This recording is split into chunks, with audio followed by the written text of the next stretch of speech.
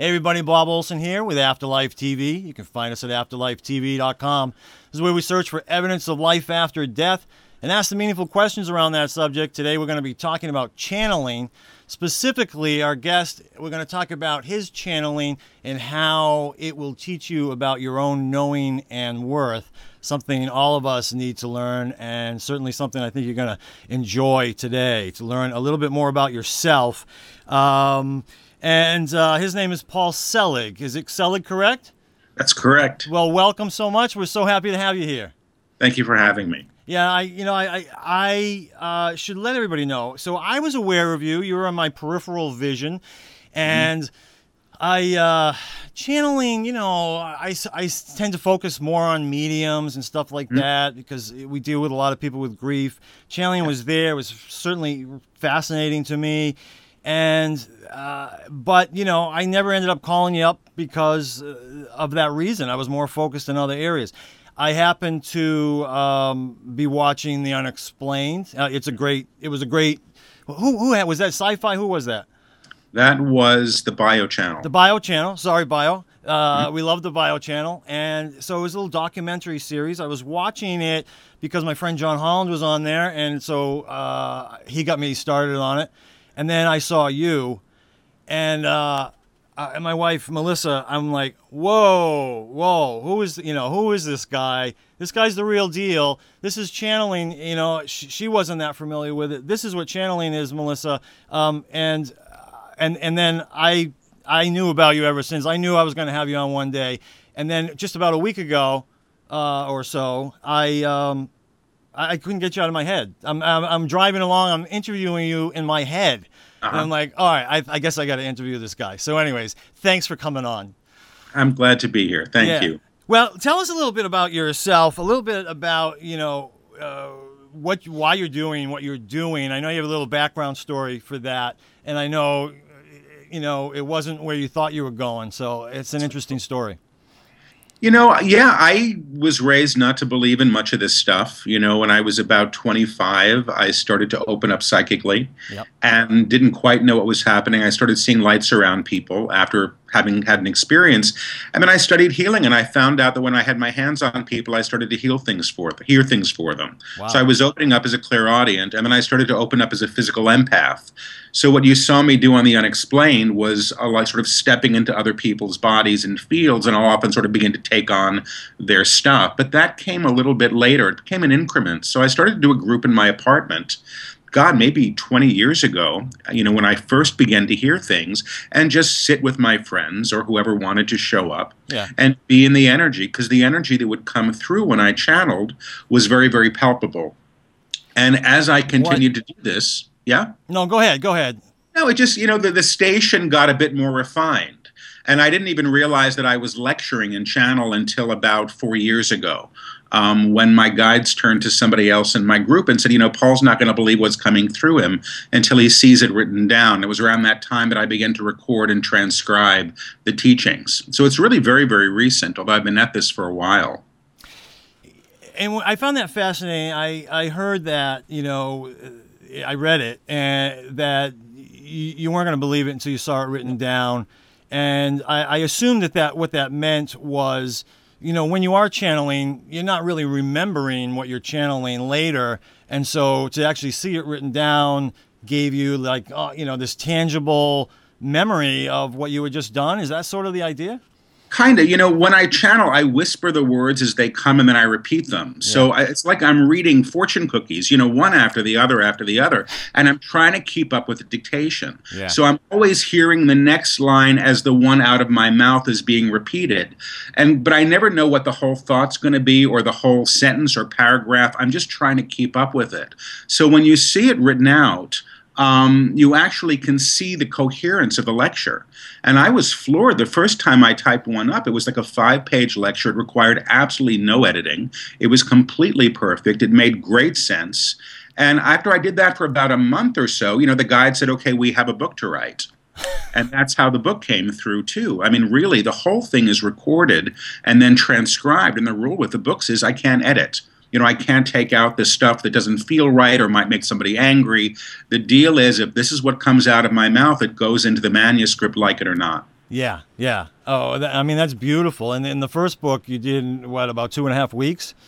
First book was 2.5 weeks. Yeah. Yeah. Wow, that's beautiful. As a writer myself, boy, that just sounds great.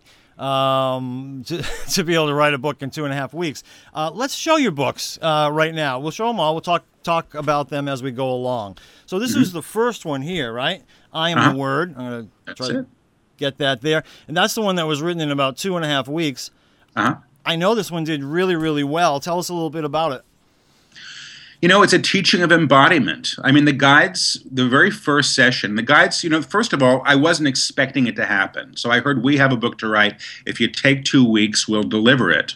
And I had nothing else to lose at that moment in my life. And Victoria Nelson, who's a colleague of mine at Goddard College, where I run a master's program, I called her at an appointed time every 2 weeks and just delivered the text. But in the very first or second session, they said, this is the beginning of a trilogy.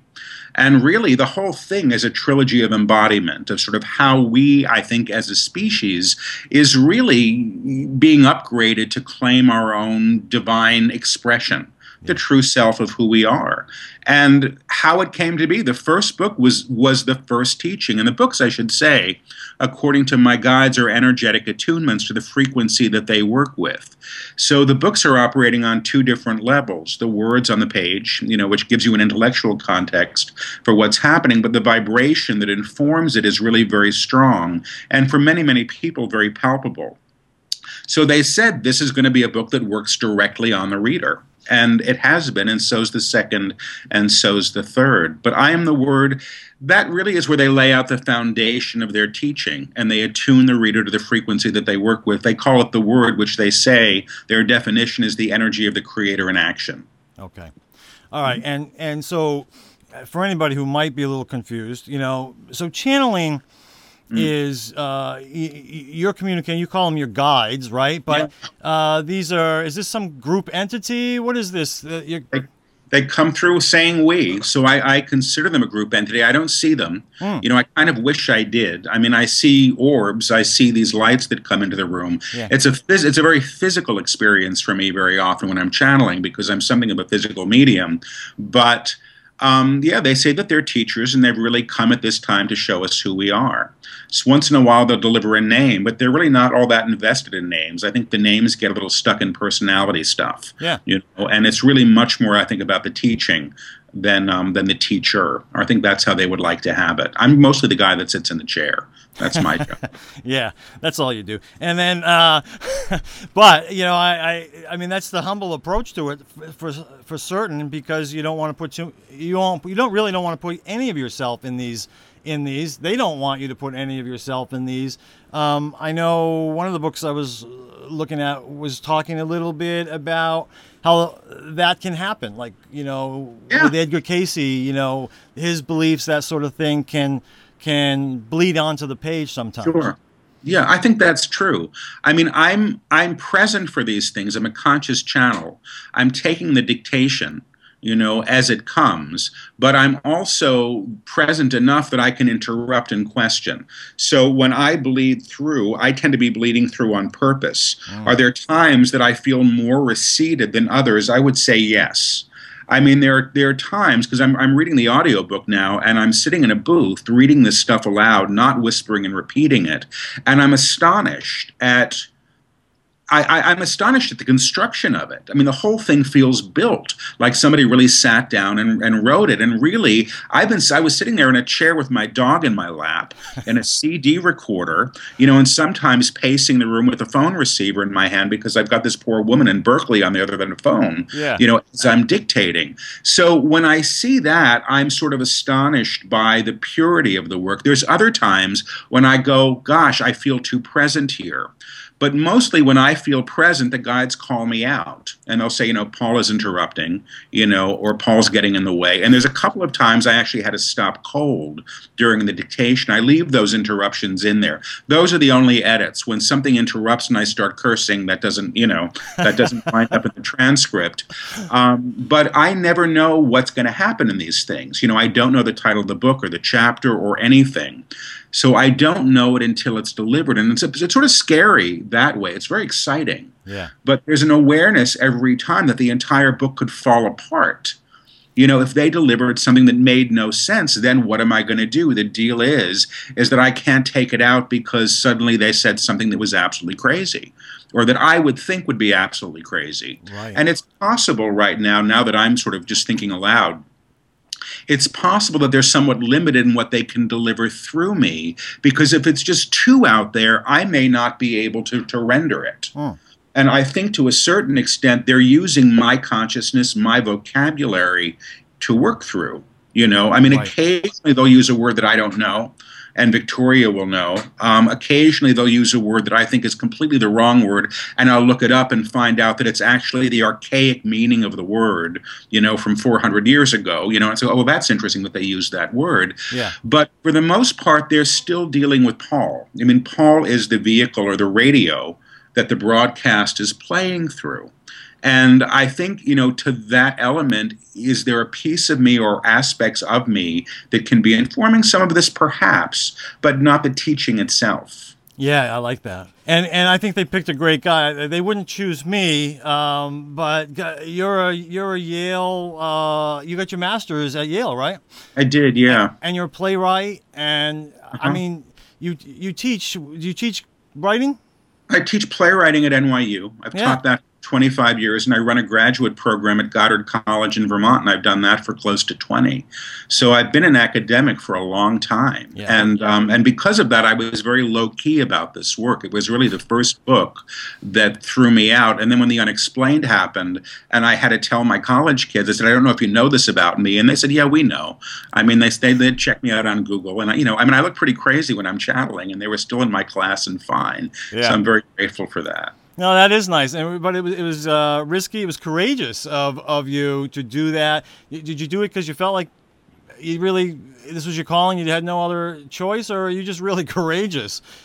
You know what, really, I mean, if you really want to know what happened, I was working on a show as a writer, and I got let go of, and I went to bed for 2 days, and my ego was just sort of quashed. Yeah. And that's when my friend Victoria called me up, and she said, Paul, I think it's time that you wrote your book about how you became a clairaudient. And and I didn't want to, and the guides piped in and said, no, we have a book to write, and if you take 2 weeks, we'll do it. And in that moment, I could have cared less. Yeah. I thought, why the hell not? Who cares? Yeah. If I was still on that show, none of these books would have happened. I'm convinced. So, foolishness, perhaps at the time, it didn't matter. But courage didn't enter into it. The first book, for me, was an experiment to see if this could actually really happen as they said. Yeah. And I didn't know that it could. Yeah. And then it did happen, and they said, it's the first publisher, don't haggle. And that's exactly what happened. The first editor who read the book read it on a plane and pretty much said, we want to publish this right after. It was sort of, within 8 months, it was on the shelves after having been dictated. So it was fascinating. It's happened quickly. Yeah, I'll say. And yeah, I can see how it would be really cool. I'm that guy who, I have all my questions. I don't necessarily need them, but I like to have them, and I like to stay organized. And yeah, that would really push my limits if they were like, yeah, we're going to write a whole book, and we're just going to dictate it to you, and we'll have it all in the right order. I'm like, yeah really? Pretty much. Yeah. But that's what I did too. But then I showed up for it, and that's the difference. Yeah. I mean, my job is to show up. What happens after that, in some ways, is pretty much out of my hands. That's right. The second book, let's show them that. The Book of Love and Creation. Yeah. There we go. Beautiful. I mean, these covers are, oh my God, I love the covers. Yeah. The publisher did a great job. And tell us a little bit about that book. That's the second one. It's the second book. It's a manual. I mean, they almost called it the Manual of Love and Creation. And then I went, because I hate the word manual. And they called it the Book of Love and Creation like 2 sentences later. This is all in the book. Yeah. But it really is the manual of how to operate at a higher frequency and how to stop operating in fear. And much of what we do is fear-based, but we don't even consider it as such because we're so used to it. Either we've been sort of taught in certain ways, or we're adhering to structures that we've all agreed to that are fear-based. So it's really a manual on operating at a higher level, and it's a dense book, but in many ways it's a workbook. Yeah, and I love it. So in the first one, the first book, I Am the Word, talks about those structures that brought us to fear, right? Uh-huh. And then so now this is like opening us up to a new level. Yeah. Beautiful. And now you've come out with this one. This is a new one, just out, still hot on the press. The Book of Knowing and Worth. This is one I really want to talk about. Now, in some ways, I think they even say, your guides even say, this may even be, the most important of all of them. Why would that be? It's my favorite of the books. I don't remember why they say it's the most important. Well, they don't. And maybe I got that wrong. But no, I think they do infer that. I think in some ways it's the most radical of the teachings. Yeah. I mean, what they're really talking about is, they call it a teaching of incarnation. I Am the Word, they say, is about embodiment. It's about bringing the energy in. The Book of Love and Creation is about how to begin to learn how to operate the car. If you sort of inherit the car, you learn how to operate the car. This is about driving it. It's about being your own divine self, or the guides call it the Christed self, that aspect within each of us, they say, that's seeking to be realized in fullness. That's the truth of who we are. So this book is about the being of it. I think it differs from the other texts, that it's really one large teaching. I mean, the other books really are sort of breaking things down. This is sort of a direct hit. It also addresses, I think one of our biggest issues is that fundamentally we believe that we're unworthy of our own divinity, of that aspect of us that is connected to everyone and everything else. Right. Which is what I thought really is such an important message about this book. Something I really want to tap into today when we talk. Let's just back up a little bit more for those people who don't understand channeling. How would you define channeling for those who have never heard the word before?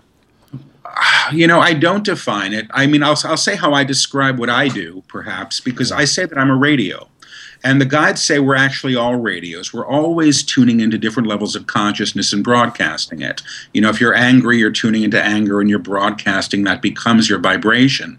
I, for some reason, have tuned into some consciousness that teaches through me. So to a certain extent, I'm the medium between that level of teaching and the transmission of it. So think of me as a radio. Channeling is listening and rendering the information that's heard. How would you differentiate this from what a psychic or a medium does? Yeah, I do psychic work. I mean, the empathic work that I do is psychic. The difference with me, and it's funny, is I mostly work with the living. So I can tune into your sister in Kentucky and tell you what's going on, and often begin to resemble her and step into her field that way. So I'm doing that with the living. The difference is when the guides come through, they're doing that with me. So they become me, or I sort of take on or am almost veiled by that energy that's expressing through me. The thing that I don't do a lot of, and I don't really understand why, is what they call spirit mediumship, which is, people that have crossed will come through. That's just not how I'm operating. So, I'm always sort of surprised when I step into somebody and I say, who's this guy? And he's, dressed up like John Travolta with all these gold chains. It's 1977, and then somebody says, oh yeah, that's my dead brother, been gone for 20 years. Oh, and then it's happening, but I'm still surprised because people that are on this plane come through immediately. The guides come through immediately. It's like it's a different radio station, for me at least, when people have crossed. And, I can tune to it and I can get it, and it happens frequently, but that's not my practice. That is somebody, say, like John Holland's work, and I respect it enormously. Yeah. All right. Wow. You kind of, you said it earlier, but I want to put an emphasis to it. Your guide's reason for wanting to do this? What is their reason? I mean, they're here to teach us who we are. Yeah. I think they're invested in what happens to us. They say pretty explicitly in all the books that mankind is at a time of reckoning or a facing of its own creations. We're really we're having to look at what we've done and what we've made here, Yeah. and they're giving us other ways to be engaged with ourselves and consequently with everybody else. Yeah. And they're really asking us to examine paradigms that we've accepted as permanent. I mean, they've said recently, in Channel, we as a culture believe that there's always going to be war, and so consequently there will be. We Yeah. can't believe that we can have a planet without it, and so consequently we're always reinvesting in it. Right. They say that we think that we're our history, and we're not. And as long as we think that we're our history or what we've done or what's happened to us, that's what we continue to create from. And so what they're doing, I think, is bringing us to a new awareness of who and what we are so that both individually and collectively we can choose something differently. And that seems to be the foundation, certainly, of this book, the last book, and was really inspiring to me in that way. So let's extend from that. If we can break down the title a little bit. So what does knowing mean? Well, your knowing's not your thinking. It's always hard for me, and it's a funny thing because people say, sometimes say, well, when you wrote this, what did you mean? I always have to say, well, I didn't write it. I took the dictation. So very often I want to defer to the authors, and sometimes I'll sort of step in and let them take over. But knowing is essentially, thinking is not our knowing. When I'm going to see if I can get it from them, and I shouldn't be channeling. I'm jet lagged, and we'll see what happens. They're saying if you want to know, ask yourself what you want to know. Where's the answer coming from? Where is the answer coming from? What aspect of you is speaking? What aspect of you is speaking? The aspect of you that knows. The aspect of you that knows has no questions. Has no questions. When you know, you are in your knowing. When you know, you are in your knowing, and you are present, and you are present and aware, and an aware way for what is truth. For what is truth? When you are thinking, you are not in your knowing. You are not in your knowing. Tell them this, please. They're saying, tell them this, please. One of the things that they say sometimes when they teach is they'll ask people to go to a time in their life when they knew something. I knew my kid was sick. I knew my marriage was over. I knew I was losing the job. And go into your body and see what that feels like. And then go to your life and think of something that you think. I think I'm hungry. I think I know what I want for lunch. I think I'm going to drive to work today. But there are very different ways of being in your own experience of yourself. Yeah. And so knowing actually, from what they were saying, if I could catch any of that, you're not operating from a question. You're operating from a place of truth. And I really agree with that from my own experiences. And I early on when I started to investigate the afterlife, one of the first things I recognized was this idea of knowing. For me, what it meant, and I think we're saying the same thing. I felt like that you gained a knowing from personal experience, whereas you would gain a belief, which is really an intellectual thing, from vicarious experience, hearing somebody else tell you or teach it to you.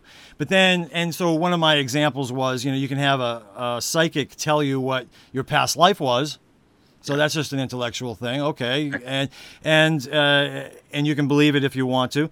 But then if you go and have a past life regression with someone, you actually experience that on your own. It becomes a knowing. It's something that, like you said, you don't even question. You just know it at such a deep level that it doesn't matter whether other people believe it or not, because you know it, Well, I think that's really well said. My experience as someone who didn't really believe in anything. I had an experience when I was about 25 of energy sort of moving through my body. It was very, very palpable.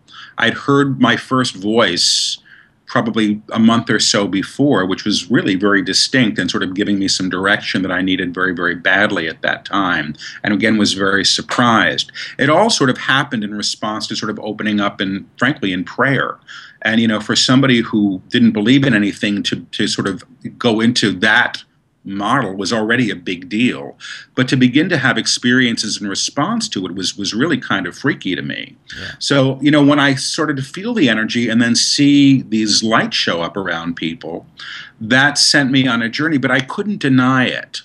So, suddenly, I was living in a world where you could suddenly begin to see energy, feel it, and then hear. And that turned my entire life inside out. Yeah. Because that meant that the world wasn't the way that I thought it was. Right. And, there was a practical period. My friends were saying maybe you have a detached retina, maybe you have a brain tumor, maybe you're detoxing. Any of those things could have been true at that time. Sure. But it was enough to sort of move me forward in a way towards this thing, because I knew that it meant that there was more to the world than I ever thought was possible. Now I take a lot of this stuff for granted. I have my petty complaints and stuff, and it doesn't occur to me the fact that I can sort of step into people and work with them telepathically in session is rare, because it's just something that I do. But I actually don't think that I'm special in the least. I think we're all capable of this stuff. Yeah. A lot of what my guides have given me is permission, and a lot of what they're able to give other people is permission. And perhaps somebody like me, who comes from a sort of a traditional academic background, it's a little more possible for certain kinds of people to accept that maybe this is so. I'm not wearing a turban. I don't have a big jewel on it. I'm just this guy who's having this very strange experience that, somehow seems to come through with energy that other people can feel. Yeah. So when my guides work, the energy's in the room. There's no question about it. Yeah. I mean, it's electric. Yeah. And I'm grateful for that, because I have no interest, frankly, in people deferring to Paul. Yeah. I'm not a spiritual teacher. I'm not a guru. I actually happen to be the guy that is an empath and a psychic and operates as a channel when I'm not, doing the laundry or walking the dog. Yeah. Yeah. Well, I mean, so you're the perfect person, and you're the perfect person to make it believable for someone like me, especially when, 15 years ago, I might have been skeptical, because you're just a regular guy. You could be living next door to me. Yeah. Well, I don't think skepticism is wrong. I mean, I have days when I think it's just nuts. I do. And, I look at the books and, I'm not capable, truly. I mean, no matter how smart I am or eloquent I may be, I'm just not capable of dictating 3 books that require no editing. I don't know anybody that is. That's right. With the lectures, it's just not possible. And, the woman who dictated Course in Miracles, there's a quote attributed to her, which I like very much. And she said, I don't believe it, but I know it's true. Yeah. And that's how it feels sometimes. I don't believe it, but I know it's true. It's happening. Yeah. When it's happening, there's no way around it. Yeah. It's so real. It's so present. And even though, I was having dinner with a woman last night who's having a very good experience with the teaching. She's a smart lady. She's a novelist, and she's doing the work. And I said, this stuff is impossible to follow for me some days. I feel like I'm still judging everybody. She said, yeah, but it's true. Everything that they're saying is right. It's about a better way to be in the world and a higher way to engage in everybody. But there is work involved. Yeah. This isn't a self-help book. This isn't read a book, you'll feel better. This is read a book and your body might start to vibrate because it works that way. But you're also going to be moved towards facing yourself in some ways that may be a bit uncomfortable. Yeah, well, that's it. I mean, I have heard that, and it says it. A lot of people experience a shift just by reading these words. Yeah. And certainly. But I agree with you. I mean, when I read this stuff, I don't... there was nothing that I personally disagreed with. It was just I knew that I wasn't necessarily living up to that yet, but it was a great place to strive for. You know what I mean? It was I hope I get there. I hope I get there, and in that way, it was inspiring to me. Yeah, well, pipe in and they say choose, choose, choose. You see? Yeah. That's what they say. Choose. I love that, and when they when they repeat something like that, because they do, when it's just to put emphasis on it, right? That's what I always thought, you know. I mean, they do. They speak in triplets sometimes for emphasis. I thought it was emphasis. I have a friend who is an old-time spiritual medium, Jeanette Meek. She's a wonderful medium, and she says to me, "It's once for the body, once for the mind, once for the spirit. It's got to be 3 times." But one of the things, and it's very true, you know, the attunement to the vibration of the word that they work with in all books, but the first book is that. They do it in the new book as well. They say, "I am word through my body, word I am word. I am word through my vibration, word I am word. I am word through my knowing of myself as word," really is dealing with the body, mind, spirit. But you're actually claiming that identity and that and a correlation with that vibration, both at the physical level, in the auric field, and in your conscious knowing, which is how we self-identify. I mean, my guides say you are who you say you are. So if I want to call myself this or that, that's going to be my expression in the world. Yeah. They're inviting us to attune to the higher level that's available to us. And so is that pretty much saying the same thing as saying we are who we believe we are? I mean, no. No, I don't think it is. I mean, I guess you could say that, but you know, they say, the new book, there's a claim that they make that they work throughout the entire book. I mean, it's a claim of truth. They say, I know who I am, I know what I am, I know how I serve. And they do say who you are is who you say you are. But the true self, the divine self, they would say, is eternal. So that's always who you are. Who you believe yourself to be may be how you're manifesting your life right now. But if you begin to move away from the personality self to the true self, you can actually begin to express an accord with that. I mean, it really is about claiming your divinity as your true self. You know, it's not that who we think we are is so wrong. Who we think we are just isn't necessarily the truth of who we are, and it's a much more limited way to be an expression. All right, so my next question was going to be, I wanted to ask, you know, from the title, what does worth mean? Yeah. Is that sort of this idea? I was talking to us about what our true self is. Is there a connection there? Very much so. I mean, our true worth is as an aspect of the Creator. That's who everybody is, regardless of what they've done or think themselves to have done.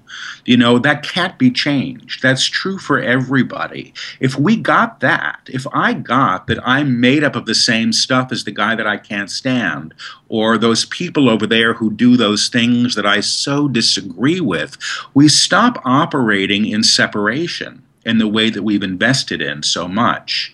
Now, the guides say that we're worth what we say we are, individually and collectively. So and the world will take you on your value. They say, you know, if you say you're worth $5, the world's going to give you $5 and not a penny more. That's the way it works.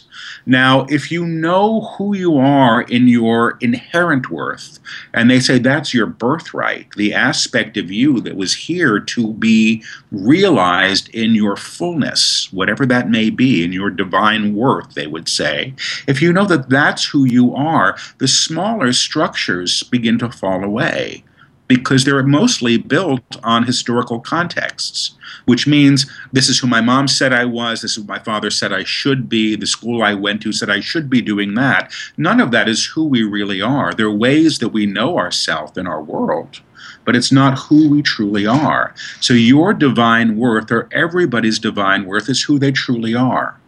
And the expression of this at a higher level actually is what they say will change your life. All right, and again, that's what this is all about. That's what this book is all about. The Book of Knowing Worth is to, so, you know, our father told us one thing, our mother told us who we are, our teachers told us who we are. This is really trying to tell us who we are. Is it a remembering? Is it a remembering? Yeah, it's who you've always been. I mean, they say again and again, you know, we're not making you who you're not. We're showing you who you truly are. Yeah. And that's what has been masked in many ways. Yeah, yeah. But it's available. Well, you know, I hope, I always think, you know, I think about these interviews and, you know, I think about what can my audience take away from this. And lately, it's felt like to try to show them, help them see their own inner light, and certainly that's what this is all about. I hope that people will read all three books. I'm going to. I haven't read all three all the way through because I just got them from your publisher. But I read them enough to get the big picture. And then, but the issue for me was, I just want to read. I just want to start from the beginning and go page by page through all three volumes. But it was this volume that inspired me to do that. I was just like, oh. But I was reading the reviews on Amazon about your other two books. People love these books. I mean, I just love them. I mean, transformations have taken place. People see them in that way. I don't read that too much about too many books. You know what I mean? There's something about there, and I know you don't take credit, so you can agree with me, right? I know what people say. It's what the guide said would happen, and it's happened. But people feel the book's working with them personally and on an energetic level. So, the reviews are saying things like, I'm reading the book and my whole body is vibrating. Yeah. Some woman wrote me the other day, and she said, my husband's reading the book and the light's so intense he has to go lie down. I mean, it's really very interesting. But the book is working on the vibrational field or consciousness of the reader in ways that may be palpable for them. I'm not saying this happens for everybody, but a lot of people are reporting that when they read it. Well, I think you're called to it. Like I said, I always knew about channels, and I just wasn't very focused on channels. Yeah. And so now all of a sudden I'm at a time in my life where, whoa, I'm focused on you and I'm led to your books, and I feel like, now the time is right. I'm ready for that now, I think I wasn't ready for it before, truly. I really wasn't. And I wouldn't be here sitting with you. 5 years ago, I would be hiding under the bed before I would be doing something like this. Yeah.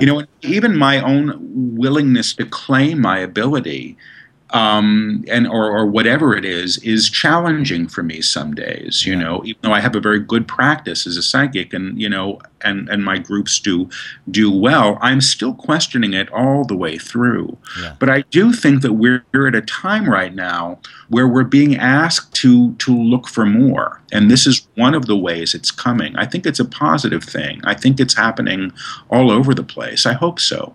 Yeah, I hope so too. I think you're right. I think, the reason I have an audience is because of that. Yeah. People are out looking for that.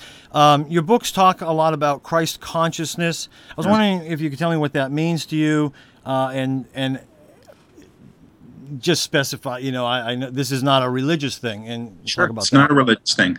I mean, one of the things that's happened with the books is the guides are working with a language at times that seems rooted in the Judeo-Christian culture, but they're actually using the language in perhaps different ways than we're used to. And their definition of the Christ is the aspect of the Creator that can be realized in material form, and that's actually in everybody.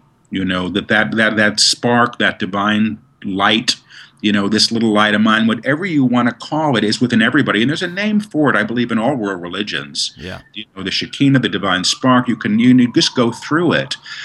But essentially, the activation of that aspect of the self, or the awakening of that aspect of the self, and then the expression of it as you, which is what they're speaking of as your consciousness, is in many ways the work of the text. I mean, they say something kind of radical in these books, and at least in the new book, they say, it's not about man becoming Christ. It's about the Christ becoming man.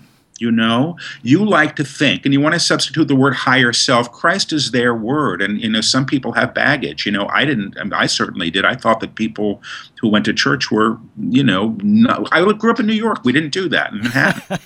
We didn't do that. But I didn't have a spiritual life because I didn't know I could have one. Yeah. That's me. So the language people can get overly attached to, I think, but I remember what I was going to say, that part of us, I think, that seeks awakening, seeks to be realized. So this is what I'm going to say. If you want to say higher self, you can.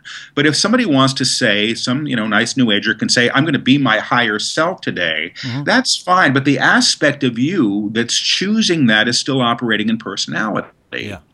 Now, the higher self operating as you essentially abnegates the personality self to the lower status so that you can operate. You know, one of the first things that I ever heard in Channel, and I'm assuming I heard this in Channel because I wrote it down and I didn't just read it somewhere and remember it, Yeah. but it was a very important line. And I was very, very unhappy. I was in my probably early 30s. And I was opening up, I was doing a lot of work, and I heard freedom will come when the throne relinquishes its king. And I had to think for a long time what that meant, but I think what it really was, you know, I think I'm my personality, my ego, self, and that's what's sitting in the throne. Yeah. You know, when the true self or the divine self comes forward as us, there's a kind of freedom there. And I think that that's much of what the guides are teaching. Yeah. This can't be so. It's our right. It's our birthright. It's not some crazy mystical thing. In fact, it's who we're all intended to be. And they say can be realized as. But we've got to be willing to do some of the work. And a lot of the work is how we perceive everybody around us. I mean, you know, the guides say, you know, look at everybody around you and see them in their worth. They have a right to be here. They were born no matter what you think of them. And if you see them all as an aspect of the divine, your whole consciousness is going to shift. Your energy field's going to shift. And if you can do this, you know, if we all did this, first of all, there'd be no war. You wouldn't kill people. Yeah. It wouldn't have occurred to you. It's insane. Right. I mean, they say we're so screwed up that we build bombs to keep us safe. They say that's crazy. It's just crazy to build a weapon of mass destruction in order to keep yourself safe. If you think of the logic of this is really what we've gone to. And they say something very, very important in all the books. And they say, you know, the action of fear is to create more fear. And every time you make a choice in fear, you're actually calling more fear to you. And they say, look at your own lives. Look at something you did because you were scared and see how much more fear you got as a result. And this is why we have all the problems we have in the world. Sure. And I think everyone listening will recognize that in their own life, how that perpetuates upon itself. What do we do when that's sort of snowballing down the hill and we see ourselves getting into more and more and more fear? Is there a way we can sort of shake our heads, stop ourselves, and work our way back? They're saying choose, choose, choose. You don't choose. You don't choose. You think you're subjected. They think you're subjected to what happens around you. To what happens around you. That is not so. That is not so. You have a right to choose. You have a right to choose, and what you choose is always based according to the belief you have. And what you choose is always based in accord with what you think you can have. You want something higher. If you want something higher, claim it. Claim it. You have a right to it. You have a right to it. If you know you have a right to it. If you know you have a right to it, you may choose in a way. You may choose in a new way if you think you can only have what you had. If you think you can only have what you've had, that is all you will claim to yourself. That is all you will claim to yourself, and it will always be thus. And it will always be thus. You have the right to choose new. You have the right to choose anew. You. And they're saying you, everybody has the right to choose new, has the right to choose new if you wish. And I just asked, they said, if you wish. I mean, they just said, you know, can I say this? They're teaching, I know who I am, I know what I am, I know how I serve, which they actually say is an energetic attunement that calls your field or your vibration, your consciousness into present time, will support you in making new choices. Because they say, you know, this is the only moment that you can choose in. This is the only moment. If you say, I know who I am, I know what I am, which is who I am as an aspect of the divine, what I am in this experience, in this situation, in these relationships. How I serve, they say, is how you're expressed as you in your highest way. And these things are always true for you. If you claim that, you can actually make a new choice based on that awareness because you're in present time, you're not operating in your history. Well, that's interesting. But probably the challenge in all this is when you say that, I know who I am, I know what I am, you have to see yourself in this highest light because so many of us see ourselves with a little more darkness than that. And yeah. Yes. And so the challenge is and like you said, to know that divinity is within us. So that's the leap that we have to make, I would imagine. You're absolutely right. And that is the teaching of the book. You know, I mean, if you understand, or if I could truly understand, because I'm not saying that I'm there yet either, if I could truly understand that that's who I truly am, you know, and that's the truth for you, a lot of the other stuff literally just moves aside. I'm not operating as it. But what they're saying is it's always true. They're saying it's a claim of truth whether or not you believe it. Oh, You know, when the guides do their workshops, they sometimes will say to everybody, you all have a right to be here. You were born. yeah. You were born. I mean, what more do you need? You've got the ticket for this expression, for this experience, because you're here. But that doesn't make you special, because everybody that was born has the same right. Yeah. The same inherent birthright to value, to their true divine worth. So even though it doesn't seem right, it's still so. Yeah, it's interesting. I mean, what I'm realizing when you say it, I'm like, well, maybe it's not such a challenge. Maybe it's not such a challenge. Maybe it's a little easier than I was thinking, and that other people probably are thinking. Sometimes it's the consciousness of knowing where we could be or where we can be. Or I'll give you an example. This is probably a horrible example. It's more of a abundance example. When I first got started in this work, I used to ghostwrite books just to make a living, and I would fly out to the clients, to interview them and everything. And in the contract, if I was going to fly anywhere, they had to pay for the flight. Yeah. And what happened was somewhere mid-range of that part of my career, I had some friends, and some friends were taking my wife and I on a trip, and they had all these points, these airline points, and we flew first class for the first time. Yeah. And I'm flying first class, and I'm for the first time realizing, oh, this is nice. Oh, this is a lot better than back there. Like, I can see why. And all of a sudden I had there was this new possibility in my conscious mind. And so the next client that I got, I just put in the contract that if I fly, I have to fly first class. Yeah. No problem. But before I never would have asked for it, so I never could have got there. Yeah, you nailed it. You don't need to read the book. I mean, that's the teaching. But they say that's it. You got it. Okay. All right. Well, that's good. And so that's, again, one of the reasons I love this book, because it shows us those other possibilities. It shows us what the possibilities are that maybe we weren't considering before. Well, they say something interesting. They say, nothing can be made manifest until it's first a possibility. So one of the things that we have to do is expand what we believe can be possible. Yeah. In order for it to be brought through. And it can be a first-class ticket, or a job that gives you joy, or perhaps no job at all, because for some reason we still want to go back and think within the parameters that we've been taught. Like, if I have money, that means I must be employed by somebody else. Well, frankly, says who? Do you know what I mean? Yeah. Again, that's another assumption, and we build a life based on that. But if we expand our possibility, well, the guides sort of say, this is one of the examples in the book. They say, put yourself in the middle of a circle, and on the outside of the circle, write all the things that you want on the outside. And they say, well, look at this. It's because it's outside the circle, you're actually affirming that you don't have them yet. You know what I mean? You're putting them outside of yourself. If you expand the circle to be inclusive of this, they said, no, the next step is to see all of these things as possibilities. Yeah. Because if you don't perceive it as a possibility, you can't create it. Then expand the circle to include it. It's a simple exercise, but it sort of shows us where we say no to what actually can be made so. Brilliant exercise to see what we think is outside ourselves. But also, do you think it's true if we see something within somebody else, there's some sort of divinity within somebody else, then that could be our reality as well? Or is there are there certain times when that's not the case? Bob, you're never going to be a great artist. You know what I mean? Yeah.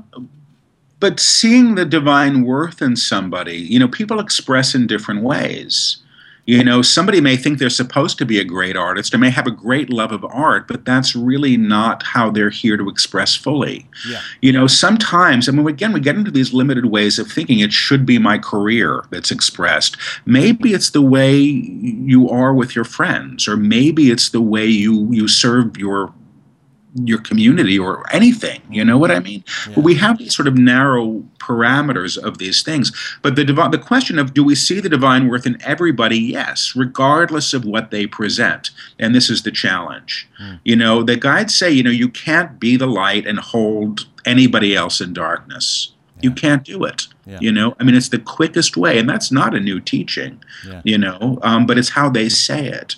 And so if you become aware of the divine in others, you're actually giving yourself permission to align to that as well. Yeah. Okay. The book talks about service to a fellow man. Why is that an important message? Well, I mean, they say I've sort of talked about this a little bit, but they say, I know how I serve. Yeah. And everybody comes to me and says, well, I don't know how I serve, and does that mean that I'm supposed to go be a nurse or, go help the poor? And frankly, not necessarily.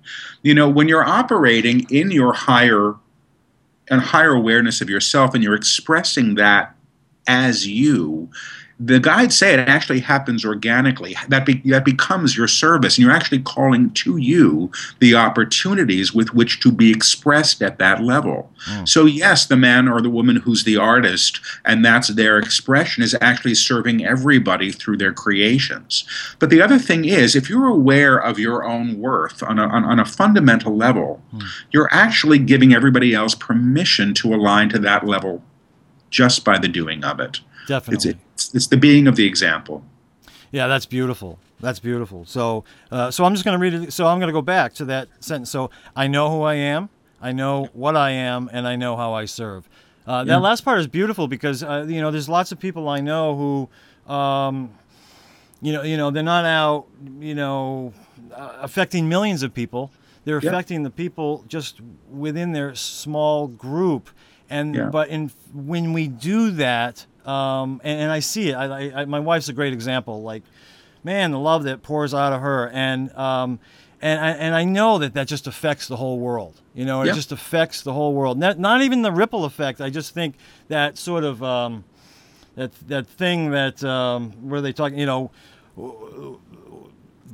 the oneness of it all, I guess. But they talk about if you split a cell in half, and you what happens here happens across the world at the exact same moment. I think that is true for anything, and I feel like my wife affects the world in that way, even though she may only be in contact with a few people. And I think that's true for so many of our audience members. And so I think that last part of that sentence is really super important. Thank you. I want to ask something that I didn't see in the book. We have a lot of people, part of our audience here on Afterlife TV, who have lost loved ones and they're grieving. And I was wondering if you guys have ever said anything about grief and loss in reference to knowing and worth. Like, what is the value of grief and loss? Because if we're going through that, there must be some value to it. Have you ever run into anything? I don't think they've talked about it directly. I don't think that they've avoided it. I just don't think it's come up as part of their teachings. But, they've got other books to write, and I assume that they'll get there. Yeah. I mean, they have talked to people and spoken with people who are, at the end of their lives. I mean, I've had clients that have come through, come to me at that point. And it's really pretty fascinating to hear them talk and, about our own attachment to our physical bodies. And that, we still think that this is who we are, and it's not who we are. I mean, we're spirit, And, they say that this aspect that they're addressing, and I know who I am, I know what I am, I know how I serve, is the eternal self. That's the part that goes on, and we will meet again, and we continue to encounter, as far as I understand it, what we need to continue our soul's growth.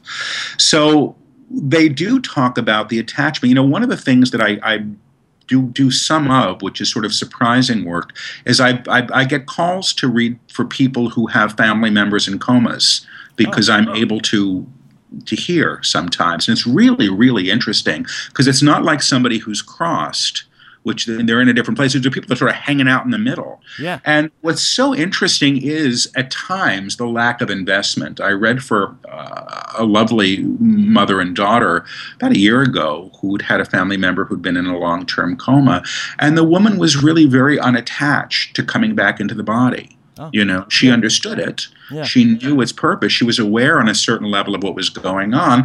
And then I read for somebody else much more recently. And it was so interesting because I couldn't, the guy was really angry. And I kept hearing he couldn't get back in his body and he was trying. Oh, And what I didn't know until the follow up reading was that it was a medically induced coma. ah, So of course he couldn't get back into the body. You know what I mean? He was being kept out of the body, and the guy was like, "Let me back in," right. and trying to find re-entry. But in terms of grief, you know, I mean, I hate it because I want to. I think they're going to say like, "Well, that's a choice." Do you know what I mean too? That's true. You know, other cultures they celebrate the passing in a different way. I'm not necessarily there yet. I've got to, you know, I've lost people very close to me. I've got to, you know, I've got people that I worry about losing still. I'm not all that advanced.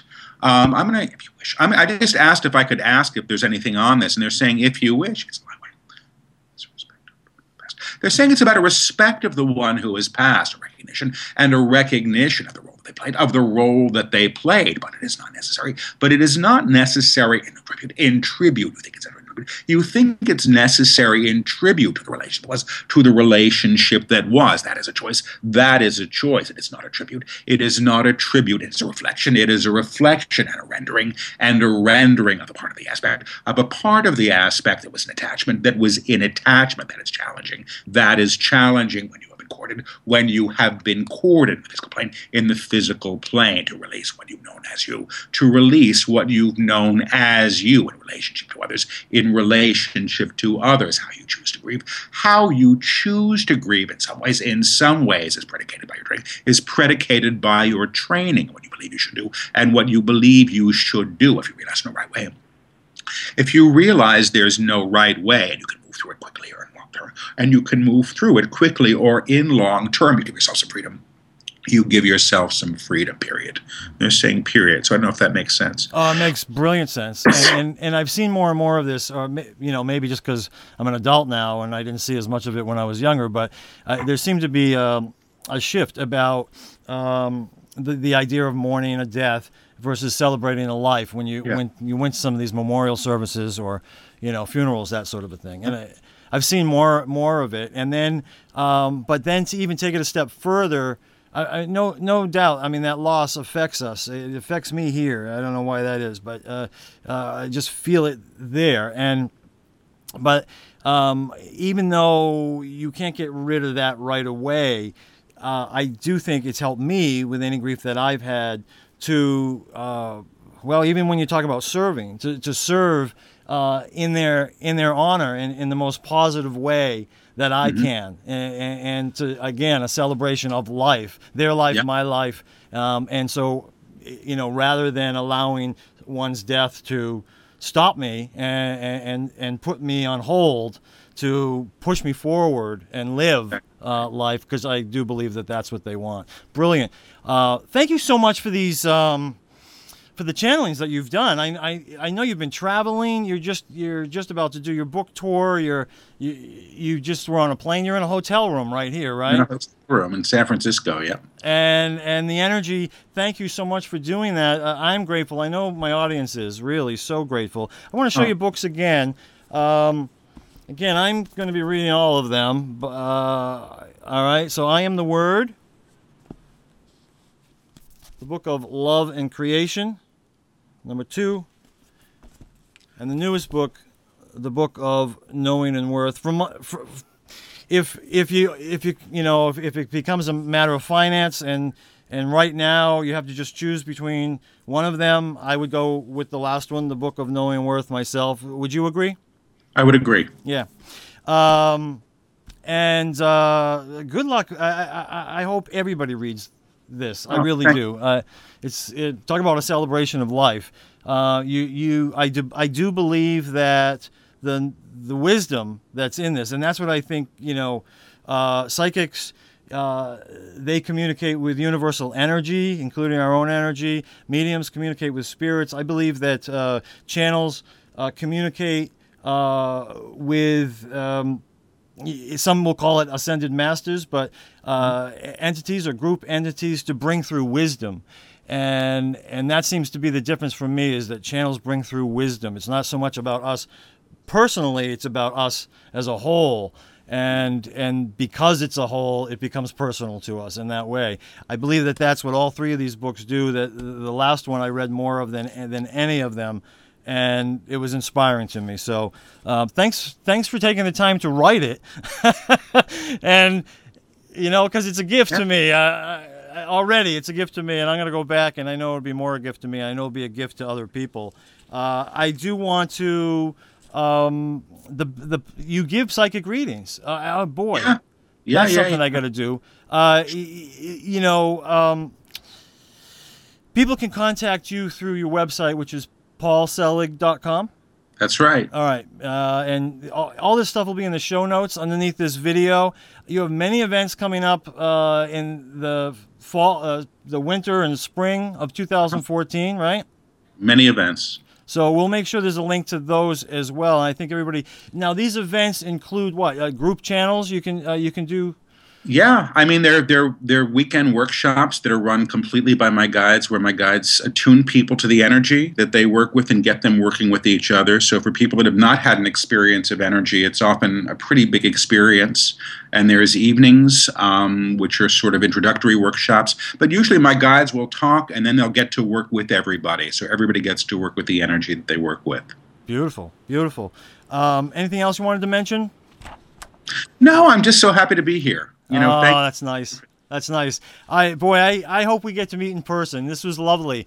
Yeah. But I'd love to be in your presence, just over some coffee or a pint or something sometime, and just hang out and learn a little bit more about the other things that you do with your teaching and your plays. That's fascinating as well. So thanks again, and maybe we can have you on again. I hope in the future. That would be great. I'd love to come back. Thank you, Bob. Thank you, Paul. Bye-bye. Bye-bye now.